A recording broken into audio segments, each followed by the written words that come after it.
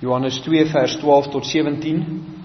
Onder die opskrif Jesus se ywer vir die Vader, die Eerste Paasfees, en ons gaan volgende week aan met die gedeelte tot aan die einde van die hoofstuk.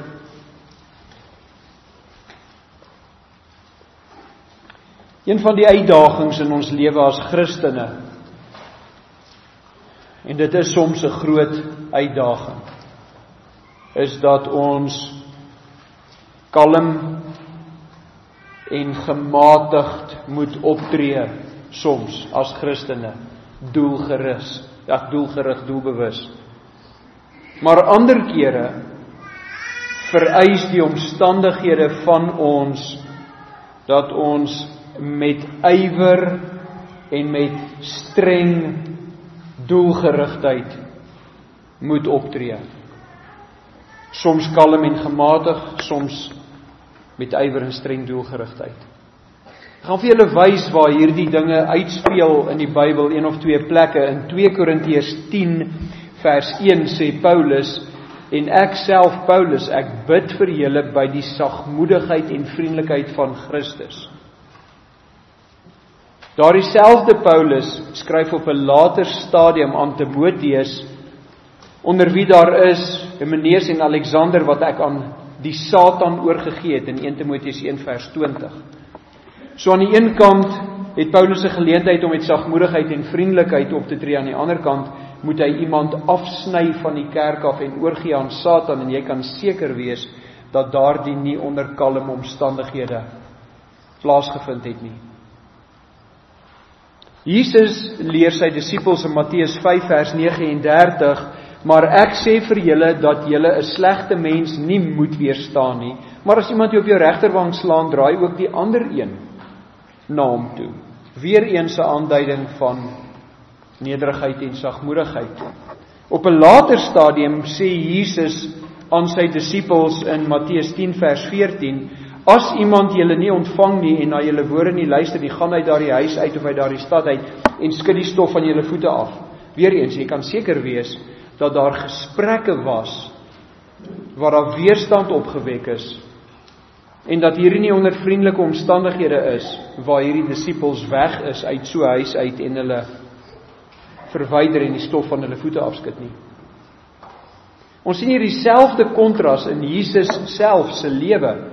Wanneer hy na die verlore mense om hom kyk, het hy bewoog geraak, en in Matteus 9 vers 36 sê Jesus, staan daar van Jesus, toe hy die skare sien, het hy innig jammer gevoel vir hulle, omdat hulle moeg en uitgeput was, so skape wat geen herder het nie.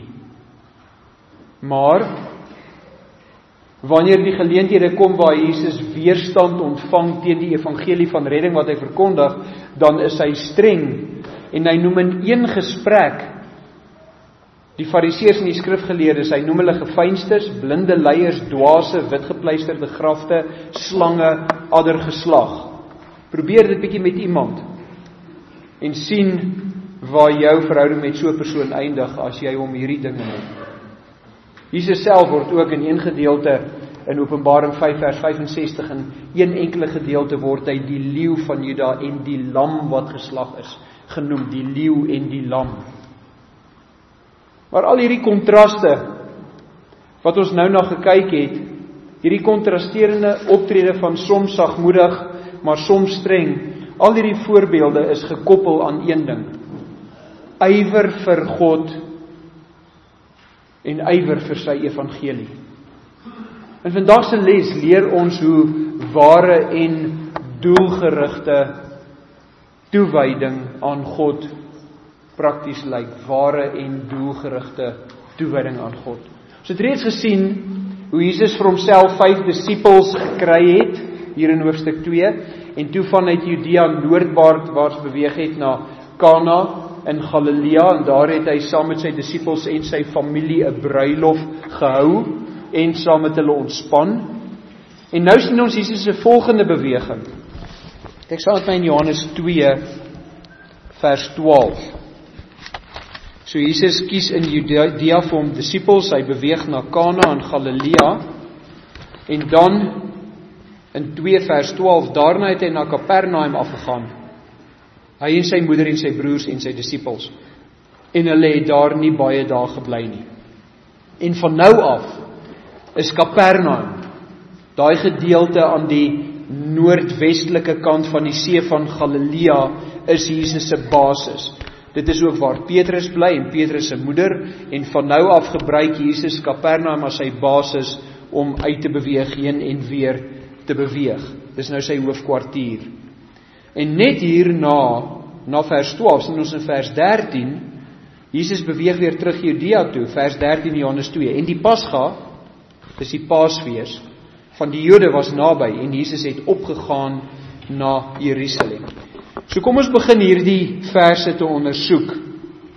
Vers 13, en ons sien hierso van die Paasfees, en wat is die naam Paasfees? Waar kry ons dit? Ek wil julle moet blaai, ons gaan vir 'n rukkie, hou jou plek hierso in Johannes, ons gaan nou 'n rukkie in die Ou Testament spandeer, gaan na Exodus toe. Exodus 12. En ons gaan hierso in Exodus 12 vers 23 gaan ons sien waar die naam vandaan kom. Daar staan, want die Here sal deurtrek om die Egiptenaars swaar te tref, maar wanneer die Here die bloed sien aan die bodrempel en aan die 2 deurposte, sal die Here by die deur verbygaan. Nou hierdie woordjie verbygaan is die woordjie in die Engels, en in die Engels is dit meer verstaanbaar, Passover. Die Hebreëse woord Pashach is die ene waar Paasfees ook van afgelei is. So daar staan in vers 13, wanneer die Here die bloed sien bo aan die drempel en die 2 deurposte, sal hy by die deur verbygaan en die verderwer nie toelaat om in julle huise in te gaan om te slaan nie. Nou ek gaan vir jou die Engels wys. Die Engels is vir ons so effens meer verstaanbaar as ons wil weet waar die naam vandaan kom. In die Engels staan daar Exodus 12 vers 23, for the Lord will pass through to smite the Egyptians, and when he sees the blood on the lintel and on the 2 doorposts, the Lord will pass over. Dis waar Paasfees, Passover, vandaan kom. Die Hebreëse woord Pashach. He will pass over the door and will not allow the destroyer to come into your house to smite you. So die naam kom dus vanuit die aksie van die Here hier. En dit bring ons dan by ons tweede punt, die doel van die Paasfees. Die Paasfees was 'n herdenking van die tyd toe God Israel vrygemaak het van Egipte se oorheersing en onderdrukking wat hulle daar gekry het. Kom ons gaan na vers 24 van Exodus 12. Exodus 12 vers 24. Hier is die doel. Onderhou dan hierdie saak as 'n insetting vir jou en jou kinders tot in ewigheid. En as julle in die land kom wat die Here aan julle sal gee, soos hy beloof het, moet julle hierdie diens onderhou. Julle moet dit aanhou doen. En as julle kinders julle vra, wat beteken die diens daar? Dan sê julle vir hulle, dit is 'n paasoffer aan die Here, wat by die huise van die kinders van Israel in Egipte verbygegaan het, toe die Here die Egiptenaars getref het, maar ons huise gered het. So dis die doel. Dis 'n herinnering aan die werk wat die Here vir Israel gedoen het. Wat ons bring by ons derde punt, en dit is dan nou die viering van die Paasfees. Die viering van die Paasfees. Nou hierdie was 'n jaarlikse instelling, omdat God gesê het, hulle moet dit jaarliks hou op 'n baie spesifieke en bepaalde tyd. Nou vir hierdie feestyd moes al die manspersone, al die manlike Jode, na Jerusalem en die tempel gaan om die verskillende feeste daar te vier, en daar was verskeie feeste wat hulle dan so op 'n bondel gevier het. Blaai na Exodus 23 toe. Hoofstuk 23, en ons gaan vers 14 lees. Nou sê die Here in Exodus 23 vers 14, 3 maal in die jaar moet jy vir my 'n fees hou. En kyk dan vers 17. 3 maal in die jaar moet al jou manspersone voor die aangesig van die Here verskyn. Maar gaan 2 verse terug en let op die einde van vers 15. Maar hulle mag nie met leë hande voor my aangesig verskyn. Hulle moet iets bring. So wat ons hier sien is, die Here het die Paasfees ingestel. Dis die tyd wat hy verbygegaan het by die Jode en hulle nie gestraf het nie, maar die Egiptenare se eersgeborenes laat sterf het. En nou is dit 'n instelling wat gehou moet word En deel van die tydperk wat hulle opgaan vir die fees, en daardie tydperk wat hulle opgaan om fees te hou, een van daardie feeste is die Paasfees, en hulle moet iets vir die Here aanbied. En nou het ons hier gesien in Johannes 2, moenie weggaan uit Exodus uit nie, maar jy kan weer teruggaan na Johannes toe, het ons gesien dat Jesus op pad is na Jerusalem, want hy self moet daardie Paasfees gaan vier in lyn met God se opdragte, want Jesus is 'n Joodse man. En op daardie dag het die Israeliete tussen 3:00 die middag en 6:00 die middag, het hulle 'n vlekkelose lam geslag en die Paasmaal geëet, 'n maaltyd wat verskeie ure geduur het. En dit bring ons dan nou by die volgende gedeelte, en dit is die verontreiniging van die Paasfees. Nou voordat ons vers 14 lees, net eers hierdie herinnering. Jesus is sondeloos. Hy is absoluut gehoorsaam aan God en absoluut getrou aan God. Sy fokus is vlijmskerp gerig op die Paasfees en die betekenis van die Paasfees. Onthou, hy is sondeloos. Hy weet ook presies wat God vereis. Hy verstaan die betekenis. En hy weet dat oor 'n paar jaar van nou af gaan hy die Paaslam wees wat Paastyd in Jerusalem geslag gaan word vir die sonde, nie net van die volk nie, maar ook van jou en my, die sonde van die wêreld. En teen hierdie agtergrond meet ons Jesus se reaksie op wat daar by die tempel in Jerusalem aan die gang is. Kom ons lees vers 14 van Johannes 2. En hy, dit is Jesus, het in die tempel gevind die wat beeste en skape en duwe verkoop en die geldwisselaars wat daar sit. Nou hierdie opmerking op sigself, as jy dit lees, trek nie noodwendig jou aandag nie, want jy kan dalk van mening wees, jy ken nie die Joodse gebruike nie, dis miskien wat hulle gedoen het. Hulle het beeste en skape en duwe daar in die tempelterrein bymekaar gehad, want dis wat die Jode doen. Maar dit is 'n probleem, dit wat Jesus daar vind, en dit is hoekom Johannes die skrywer hierdie pertinent noem. Hy het in die tempel gevind die wat beeste en skape en duwe verkoop en die geldwisselaars wat daar sit.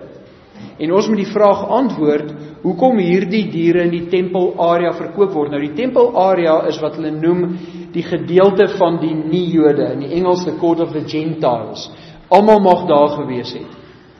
En aan die einde van hierdie court of the Gentiles was daar 'n bordjie wat elke nie-Jood gewaarsku het dat as hy hier verbygaan, dan neem hy sy lewe in sy eie hand, want hy sal doodgemaak word as hy in die dele wat net vir die Jode was. Maar hulle is hier in hierdie algemene gedeelte waar hierdie diere nou verkoop word. Nou jy is nog in die Ou Testament. So blaai na die volgende boek toe, Levitikus. Jy is nog in Exodus gewees. Gaan na Levitikus hoofstuk 5. Levitikus hoofstuk 5. Ons moet nou eers net ondersoek hoekom hierdie offerdiere wat daar verkoop word nodig was. En daar staan in Levitikus 5 vers 10, en die ander een moet hy as 'n brandoffer volgens voorskrif voorberei, so moet die priester dan vir hom versoening doen weens die sonde wat hy gedoen het, en dit sal hom vergewe word. So ons sien baie duidelik hier uit Levitikus 5 vers 10, dat wanneer daar 'n offer is, dan is daar vergifnis van sondes. En dit is ook wat ons in Hebreërs 9 vers 22 sien. En byna alles word met bloed gereinig volgens die wet, en sonder bloedvergieting vind daar geen vergifnis plaas nie. Dis hoekom Christus moes sterf. Sonder bloedvergieting is daar geen vergifnis nie. En God het ook duidelik gemaak hoe hierdie offerdier moet lyk. Nie net dat daar 'n offerdier moet wees nie, maar hoe hierdie offerdier moet lyk. En ons gaan kyk dan in Levitikus 22 vers 19. Levitikus 22 vers 19.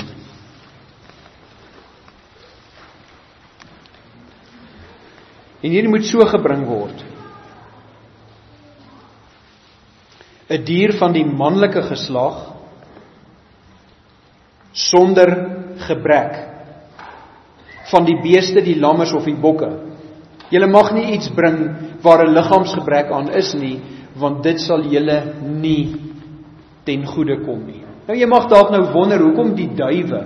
Want ons het gesien daar is ons beeste en bokke, en hierso sien ons in Levitikus 22 hoekom hulle dit moes bring. Maar hoekom die duwe? En die antwoord daarop is dat sommige van die mense was arm en hulle kon nie 'n bees of 'n bok bekostig nie, en God het in sy wet, het hy dit moontlik gemaak vir hulle om 'n duif te vat om geoffer te word in die plek daarvan. En interessant, jy sal vind, wanneer Jesus se ouers in Lukas gaan om 'n offer te bring, vat hulle 'n duif, wat vir ons 'n aanduiding was, dat Jesus se ouers nie welaf mense was nie. Maar hierdie gedeelte in vers 20, jy mag nie iets bring waar 'n liggaamsgebrek aan is nie, want dit sal julle nie ten goeie kom nie. Jy kan nie iets bring wat vir God nie aanvaarbaar is as 'n heilige offer nie, want hy sal jou nie laat wegkom daarmee as jy vir hom 'n offer bring. En jy kan 'n soortgelyke gedeelte gaan lees in Maleagi, waar Maleagi raas met die volk en sê, julle sal nie vir die goewerneur 'n dier vat wat geskend is nie. Hoekom bring julle vir God tempel toe 'n dier wat nie heilig is nie? Die punt is, as die dier nie aanvaarbaar was vir God nie, dan sou jy dit berou. Nou al hierdie agtergrond wat ons nou gesien het, werk saam om hierdie omstandighede op die tempelterrein te skep, wat Jesus nou hier vind. Daar het mense van heinde en verre gekom, van ander lande ook, om die Paasfees te vier, want daar was Jode in ander lande, en die wat hulle self onder die Joodse geloof kom skaar het, wat uit ander lande gekom het om die Paasfees te vier, en dit was nie altyd moontlik om 'n offerdier saam te bring, wanneer jy een kon bekostig nie. Dit is net nie prakties nie. En daarmee saam moes dit 'n vlekkelose dier wees, so jy moet seker maak dat hierdie dier wel geoffer kan word. Nou om hierdie geskikte offerdier, die regte offerdier in die hande te kom kry, het hierdie hele dinamiek ontstaan, ontketen wat Jesus nou hier in die tempel vind. Nou kom ek skep net vir jou 'n vergelyking. As jy iemand is met 'n winkeltjie in 'n winkelsentrum, die Afrikaans is winkelsentrum, die Engels is mall. As jy al ooit van die mall gepraat het, daar is wel 'n Afrikaanse woord, 'n winkelsentrum of 'n besigheidsentrum. Nou as jy iemand is met 'n winkeltjie in 'n winkelsentrum, sal jy sekerlik saamstem dat as daar baie mense na daai winkelsentrum toe kom, dan is dit goed, want jy het 'n winkel daar. Indien jy 'n groot persentasie van daardie baie mense deur jou winkel kan kanaliseer, dan sal dit nog beter wees. Maar as elkeen van daai baie mense wat daai winkelsentrum besoek, deur jou winkeltjie moet loop om in die winkelsentrum te kom, en elkeen van hulle moet jou produk koop om daar te kan handel dryf, dan sit jy op 'n goudmyn, so jy saamstem. En daar was 'n handvol manne hier in Jerusalem, die geakkrediteerde besigheidsmanne, probeer 'n bietjie daai woord spel, die geakkrediteerde besigheidsmanne, hier in die tempelterrein, wat op so 'n goudmyn gesit het. Die oorsprong van hierdie handel, wat daar aan die gang was onder leiding van Annas, en julle sal die naam Annas bekend vind. Annas was 'n vorige hoëpriester van Israel. Hy was nie meer nie, hy was 'n vorige hoëpriester. Hierdie Annas was 'n gemeene en 'n geslepe en 'n korrupte man gewees. Alhoewel hy nie meer hoëpriester was nie, was 5 van sy seuns wel op 'n stadium hoëpriester, en die huidige hoëpriester hier in die tyd van Jesus was Kajafas, sy skoonseun. Annas het steeds die meeste autoriteit uitgestraal. Hy was nie 'n man wat die beheer van hom af laat weggaan het toe hy die ampt van hoëpriester neergelê het nie. Al was hy nie meer amptelik hoëpriester nie, het hy die meeste autoriteit uitgestraal. Uit hierdie tempelhandel het Annas en Kajafas hope geld gemaak. Al die handelaars moes, wat daar wou handel dryf in die tempelterrein, moes besigheidsregte koop by Annas en Kajafas, en dan moes hulle van daai wins wat hulle maak met Annas en Kajafas deel. En hierdie handel in die tempelterrein het bekend geword as Annas se bazaar. Binne in die tempelterrein was daar nou nog die Sadduseërs ook, wat die grootste gedeelte van die Sanhedrin, die groep van 72 uitgemaak het. Dis die 70 leiers plus die hoëpriester en 'n priesterhoof. So Die Sanhedrin se verteenwoordigers, die Sadduseërs, was daar op die tempelterrein en hulle die sake hanteer en ook nog hulle eie wins gevat. Alfred Edersheim, 'n historikus oor die Joodse kultuur, skryf dat 'n gewone Jood tot 10 maal 'n dier se waarde moes betaal op die tempelgrond. Josephus, 'n ander geskiedskrywer, sê dat in die jaar 66, daardie jaar, toe die tempel voltooi is, daar 'n totaal van 255.600 lammers geoffer is met Paasfees. Nou gaan vat 255.600 lammers teen tot 10 maal sy waarde. Dan kan jy net insien hoe hierdie mense geld gemaak het. Stel jou voor die wins. En dit is die situasie wat Christus in die tempel in Jerusalem vind met hierdie eerste Paasfees wat hy as geopenbaarde Messias daar bywoon. Nou ons moet nie onderskat dat wat hier plaasgevind het in die naam van godsdiens en offers aan God was nie. Dis die Jode, dis Paasfees, die naam op die baniere is Paasfees, 'n fees ter herinnering van God se genade. So in naam is dit so. En hierdie besigheidsmanne van Jerusalem het die goedgekeurde diere verkoop, hulle het die goedgekeerde geldeenheid geruil, en hulle het seker gemaak dat elke man 20 jaar of ouer, soos die instruksie was, hulle tempelbelasting kon betaal met hierdie goedgekeerde geldeenheid. Nou gaan net gou saam met my na Exodus, blaai weer terug na Exodus 30 toe, en vers 13, laat ons sien wat die instruksie daar is wat die Here gehad het. Exodus 30 vers 13. Ek gaan die 2020 vertaling lees. Dit is wat elkeen moet gee wanneer hy getel is. Dis nou elke Jood wat op die ouderdom is dat hy getel is. Nou moet hy betaal 'n halwe sikkel volgens die standaardgewig van die heiligdom. 20 gera is 'n sikkel. So hy moet 'n halwe sikkel gee. Hierdie halwe sikkel is 'n wydingsgeskenk aan die Here. Elkeen wat getel is van 20 jaar en ouer moet die Here se wydingsgeskenk gee, 'n halwe sikkel silwer. Rykes moet nie meer gee nie en armes moet nie minder gee as die halwe sikkel wat gegee moet word as die Here se wydingsgeskenk, en kyk wat staan daar, om versoening te doen vir julle lewens. God het verwag dat hulle dit moes gee. Dit was deel van sy instruksie. Hierdie was 'n tempelbelasting. En daai tempelbelasting is gebruik vir van die aktiwiteite wat daar was, maar wat hierdie manne nou gedoen het, hierdie geakkrediteerde besigheidsmanne, waar Annas en Kajafas aan die hoof is en die Sadduseërs nog hulle deel ook inwin, hulle het hierdie as 'n besigheidsgeleentheid gesien en ontwikkel, ontgin en dit in 'n goudmyn verander. Die besoekers wat moes kom offer, moes 'n lys vereistes volg wat deur die leiers van die tempel ingestel was. Nou, hoekom moes hulle geld kom wissel? Hoekom was dit nodig om te doen? Want van die reisigers het van Romeinse en Griekse plekke afgekom en hulle het Romeinse en Griekse geldstukke gehad. En wat weet ons van Romeinse en Griekse geldstukke? Wat sê Jesus? Wie se kop is daarop? Die keiser se. So die probleem was dat hierdie geldstukke 'n gesig of 'n embleem opgehad het, en hierdie gesig of 'n embleem op die muntstuk was deur die Jode as afgodery gesien. Die Jode wou nie daai geld ontvang en gebruik nie, want daar's 'n gesig van 'n ander god op, is afgodery, hulle wou dit nie doen nie.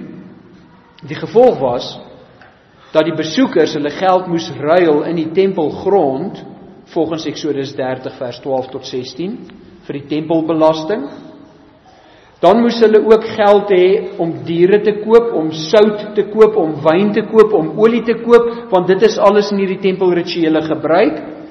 En dan wat nog, enige geld wat jy sou nodig gehad het vir die reinigingsprosedures, wat jy as 'n Jood sou moes deurgaan as jy 'n reinigingsproses moes deurgaan. Onthou julle toe Paulus terug is Jerusalem toe, was hy in die tempel in vir die reinigingsproses, en toe word die Jode vir hom kwaad en hulle sê hy moet doodgemaak word.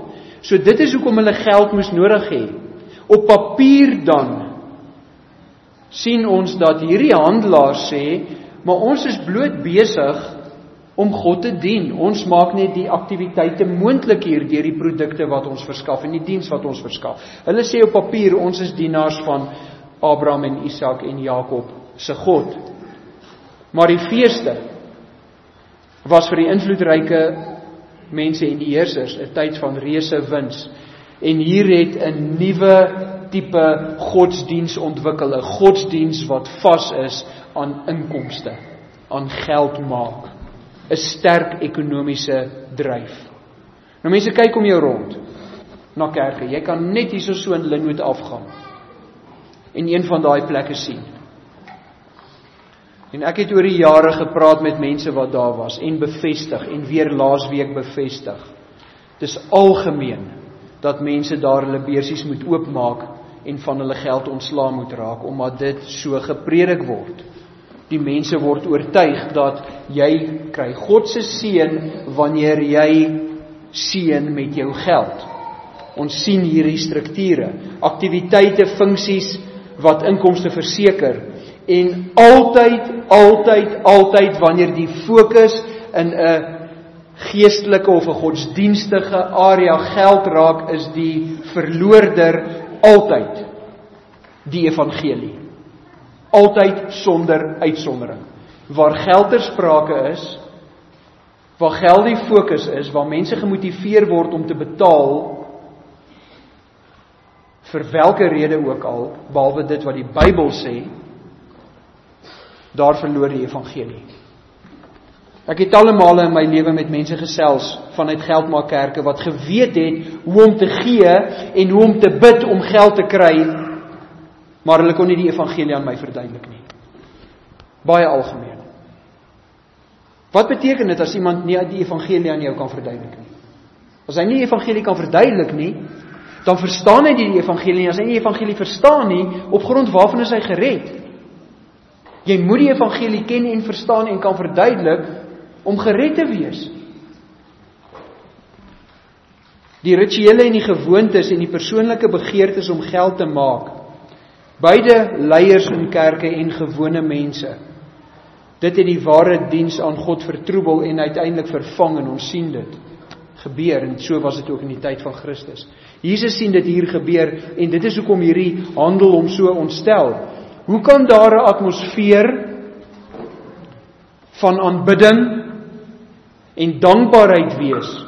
Hoe kan daar 'n fokus op God en sy verlossingswerk wees, wanneer diere en mense rondmaal en handel gedryf moet word, en jy moet seker maak dat jy net nie eers 'n reël oortree, wat hierdie mense daar gestel het, met strukture wat hulle daar gestel het, die vereistes wat hulle daar gestel het, bo op dit wat God gesê het nie.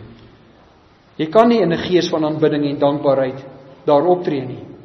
Die Jode was besig om handel te dryf, Jesus was daar om sy Vader eer te bring. Die Jode se fokus was materieel, Jesus se fokus was geestelik, en hulle is daar om die mense uit te buit met hulle leuns en hulle hoë pryse, en Jesus is daar om die evangelie te verkondig, om mense te red, en volgens vers 23 van Johannes 2, om wonders te doen. En kyk wat doen Jesus nou, en dit bring ons by ons 5de punt, en dis die reiniging van die tempel. En daar is geen twyfel dat Jesus verontwaardig is met wat hier aan die gang is nie. Kom ons lees nou, ons is terug in Johannes 2 vers 15. Kyk Jesus se optrede teen hierdie agtergrond. En Jesus het 'n sweep van touwtjies gemaak en almal uit die tempel uitgedrywe. Ook die skape en die beeste, en die kleingeld van die wisselaars het hy uitgegooi en hulle tafels omgekeer. Nou stel jou voor hierdie proses mense begin het. Jesus kom in, hy sien dit, hy tel touwtjies op wat daar rond lê, wat die bokke en die beeste en die goeders mee vasgemaak is, wat nou al verkoop is en weg is. En hy gaan sit of staan en hy vleg 'n sweep. Hierdie is berekend. Mense dink soms Jesus was totaal buite beheer van woede. Hy vleg hierdie sweep. En miskien sit hy dit nog vas aan 'n stokkie, wie sal weet. Maar hy vleg hierdie sweep, en dan raak dit duidelik dat daar 'n ontstelde man met 'n sweep is wat besig is om die handelaars voor hom uit te verdryf uit die tempelterrein. Hy dink nou dit, dink jou in. Hy is besig om met 'n sweep te gaan en mense van hom voor hom uit te dryf. Hoekom sal iemand pad gee voor hom? Want hy bedreig hulle met sy sweep. Daarmee saam is daar los skape en beeste. Het jy al ooit probeer om 'n klomp beeste bymekaar te maak of in 'n rigting te dryf? Hy gaan in sy eie rigting. So daar's 'n klomp los skape en beeste wat elkeen in sy eie rigting spat, soos die mense uitmekaar uitspat. En stel jou voor hoe moet dit moes gelyk het waar hy die geld uitgooi, daar staan, hy het hulle geld uitgegooi en toe die tafels omgekeer. Stel jou voor hoe dit moes gelyk het, hoe hierdie wisselaars skarrel om hulle klein geld bymekaar te maak, en dit is moontlik dat daar een of twee van die omstanders ook is wat op die geld afduik. Nie noodwendig met die doel om te steel nie, dalk nie te help. Maar dis die prentjie wat jy in jou kop moet hê. Hier's 'n ontstelde man met 'n sweep, handelaars hardloop weg, beeste en skape, tafels word omgegooi en mense duik om hierdie geld te keer en bymekaar te maak. Jesus het homself baie blootgestel met hierdie optrede van hom. Want wat hulle nou vir hom kan sê is, as hy die handel dryf wat daar plaasvind beperk, dan beperk hy die offers wat aan God gebring moet word en die geld wat ingesamel moet word vir die tempelbelasting, sien jy die klagtes wat hulle teen hom kan bring. Hy kan dus aangekla word dat hy die tempeldiens tot eer van God, wat tot eer van God moet wees, dat hy dit ondermyn. Dat hy besig is om dit te ondermyn. Maar Christus se fokus is op die afwesigheid van die atmosfeer van aanbidding en op die teenwoordigheid van die atmosfeer van mammon in die tempel. Die mense moes voorberei vir aanbidding. Dit is Paasfees. En die leiers is nie besig om Israel te lei in aanbidding nie, maar om hulle geld te steel. En dit bring ons by ons 6ste punt, die motivering vir hierdie optrede van Jesus. Vers 16, Johannes 2. En die duiweverkopers, vir hulle het hy gesê, neem daardie dinge hier weg. Moenie die huis van my Vader 'n handelshuis maak nie. Die plek waar God die meeste verheerlik moes word, is die plek waar die meeste aanstoot gegee is. Jesus se ontsteltenis is gebou op woorde wat hy later self aan die mense leer. In Matteus 6, jy kan net 2 boeke terugblaai. 3 boeke. In Matteus 6, vers 24, leer Jesus hierdie woorde vir die mense, en ons kan verstaan hoe dit bydra tot sy ontsteltenis hierso, waar hy in die tempelarea is, 6 vers 24, Niemand kan 2 here dien nie. Hy sal of die een haat en die ander ene lief hê, of hy sal die een aanhang en die ander een verag. Jy kan nie God en mammon dien nie. Niemand kan nie. Jy kan nie geld lief hê en God lief hê nie. Johannes wat hierdie evangelie skryf waarmee ons besig was, skryf in 1 Johannes 2 vers 15, moenie die wêreld lief hê of die dinge wat in die wêreld is nie. As iemand die wêreld lief het, dan is die liefde van die Vader nie in hom nie. Dis wat Jesus hier sien. Hier's my volk. En hulle is besig om die dinge van die wêreld lief te hê. En die wat onderwerp word aan die uitbuitery, sien hierdie voorbeeld van hulle leiers. En ons lees in die boek Esegiel, soos die leiers is, so is die mense. Solank dinge verkeerd was met Israel se verheerliking, kon dinge nie reg wees tussen Israel en hulle God nie. Blaai saam met my na 1 Timoteus. Jy kry Filippense, Kolossense, Tessalonisense en dan Timoteus. 1 Timoteus 6 vanaf vers 9 tot 11. Maar die wat ryk wil word, val in versoeking en in strikke en in baie dwaase en skadelike begeerlikhede wat die mense laat wegsink in verderf en ondergang. Nou kyk net na die woorde wat in hierdie versie voorkom. Die wat ryk wil word, daar's versoeking, daar's strikke, daar's dwaase begeerlikhede, daar's skadelike begeerlikhede, dit laat jou wegsink in verderf en ondergang. Hoe duideliker wil jy dit hê? Jy kan nie God en mammon dien nie. Jy kan nie geld lief hê, deur geld beheer word, deur geld bestuur word, en jouself aan God blootstel nie, aan God offer nie. Dan vers 10, want die geldgierigheid is 'n wortel van alle ewels, en omdat sommige dit begeer het, hulle, kyk wat is die volgende, afgedwaal van die geloof, en hulle self met baie smarte deurboor. Maar jy, man van God, vlug van hierdie dinge weg, en jaag na geregtigheid, godsaligheid, geloof, liefde, lydsaamheid, sagmoedigheid. Mense, as jou fokus nie vandag daar is in vers 11 nie, maar jy is bekommerd en gespanne en besig om allerlei planne te maak om jou toekoms finansiëel te verseker, dan is jy op 'n baie gevaarlike plek, want daar staan, geldgierigheid is 'n wortel van alle ewels. En omdat sommige dit begeer het hulle afgedwaal van die geloof en hulle self met baie smarte deurboor. Dis 'n kwessie van tyd. Dis 'n kwessie van tyd. As jy nou nog wegkom, gaan jy nie aanhou wegkom nie. Jy kan nie God en mammon dien nie. Jy gaan die een lief hê en die ander haat. In Handelinge 8 sien ons, as jy weer teruggaan net na die boek Johannes, kry ons Handelinge.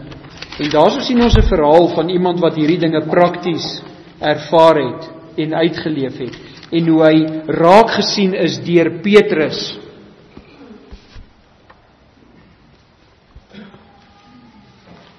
Handelinge 8 vers 18.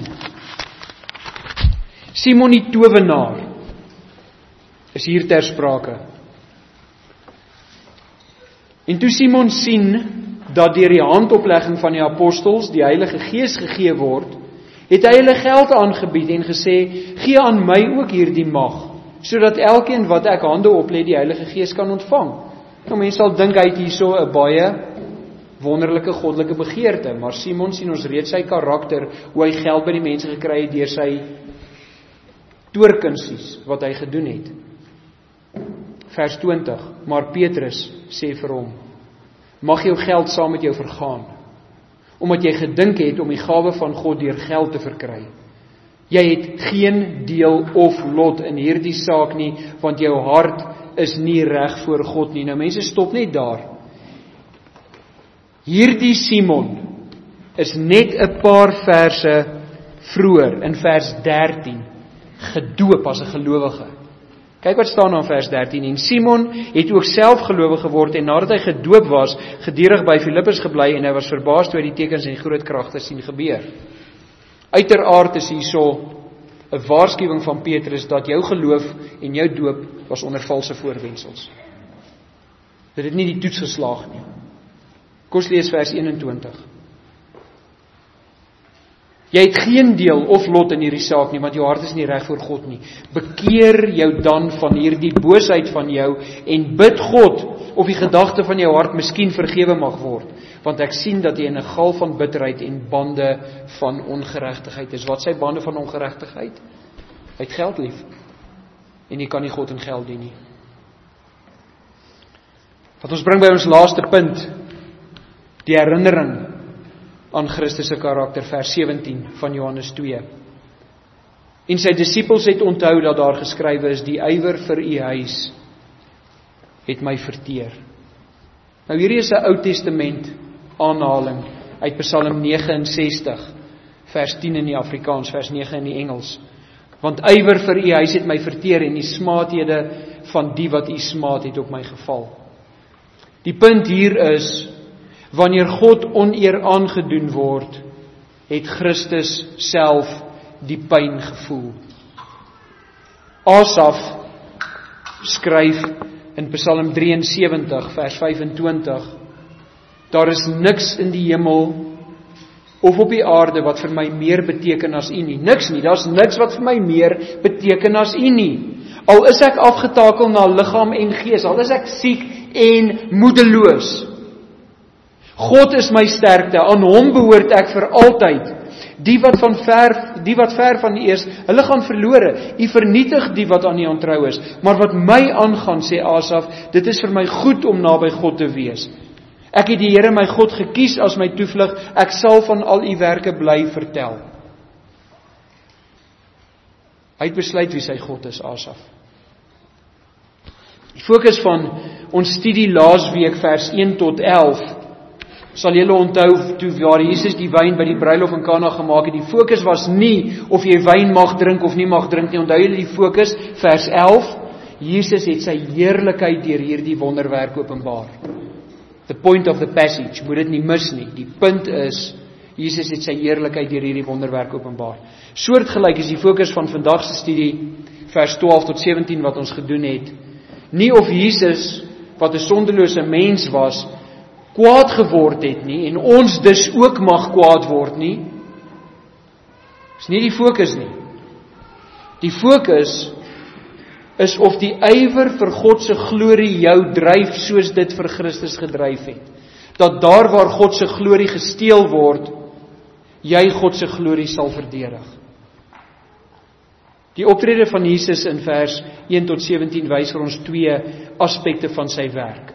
Vers 1 tot 11, in Kana dien hy die mense, hy's tussen hulle, hy maak vir hulle wyn, hy hou bruilof saam met hulle.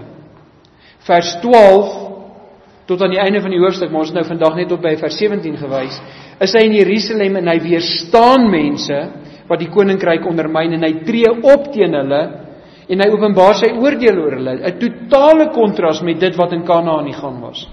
'n Soortgelyke kontras sien ons tussen Jesus se eerste koms en sy tweede koms.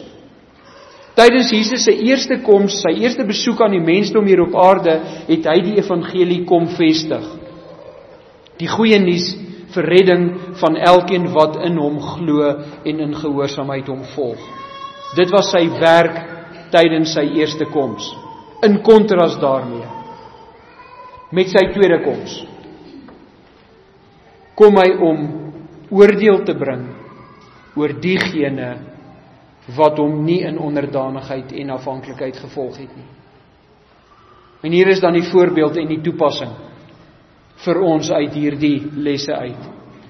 Wanneer ons mense dien en die evangelie aan hulle bring, dan fokus ons op die genade en die liefde van Christus en werk in sagtheid en geduld met hulle wanneer ons die evangelie aan mense bring. Maar wanneer ons met verharde sondaars werk wat die evangelie verwerp en Christus laster, dan moet ons Jesus se waarskuwing onthou wat hy gegee het in Matteus 7 vers 6. Moenie wat heilig is aan die honde gee nie en gooi julle parels nie voor die varke nie, sodat hulle nie miskien met hulle pote vertrap en omdraai en julle verskeur nie. Ons berei onsself altyd voor vir die tipe van werk wat ons gaan vind. Dit mag wees dat jy vandag of môre of hierdie week wat voorlê in die teenwoordigheid van iemand kom wat die evangelie van Jesus Christus nie ken nie, en jy bring in liefde en geduld en sagtheid, bring jy daai evangelie aan hom, en jy verduidelik Christus se liefde aan hom, en jy verduidelik die werk wat hy kom doen het op aarde, en dat hy die geleentheid het om sy sonde raak te sien, dit te bely, vergifnis te kry, en nou as 'n volgeling van Jesus Christus voort te gaan. Jy berei jou voor daarvoor. Of, jy berei jou voor dat jy voor iemand kan kom wat vir jou sê jy is, met al die byvoeglike naamwoorde wat hulle jou wil toevoeg, omdat jy is soos jy is. En met hulle tree jy anders op. Nie in sondigheid nie kras nie, maar ferm, doelgerig, en iemand wat Christus en sy genadewerk verwerp, en doelgerig verwerp, vir so iemand waarsku jy ferm en doelgerig, dat hy onder die oordeel van God staan, en die ewige gevolg daarvan sal smaak, tensy hy homself verneder voor God en hom aanbid. En volgende week sien ons hoe die handelaars in die tempel reageer op Jesus se optrede. Dis wat ons volgende week doen. Andreas gaan nou vorentoe kom en vir ons jaarlikse uiteensetting van ons gemeenteaktiwiteite gee.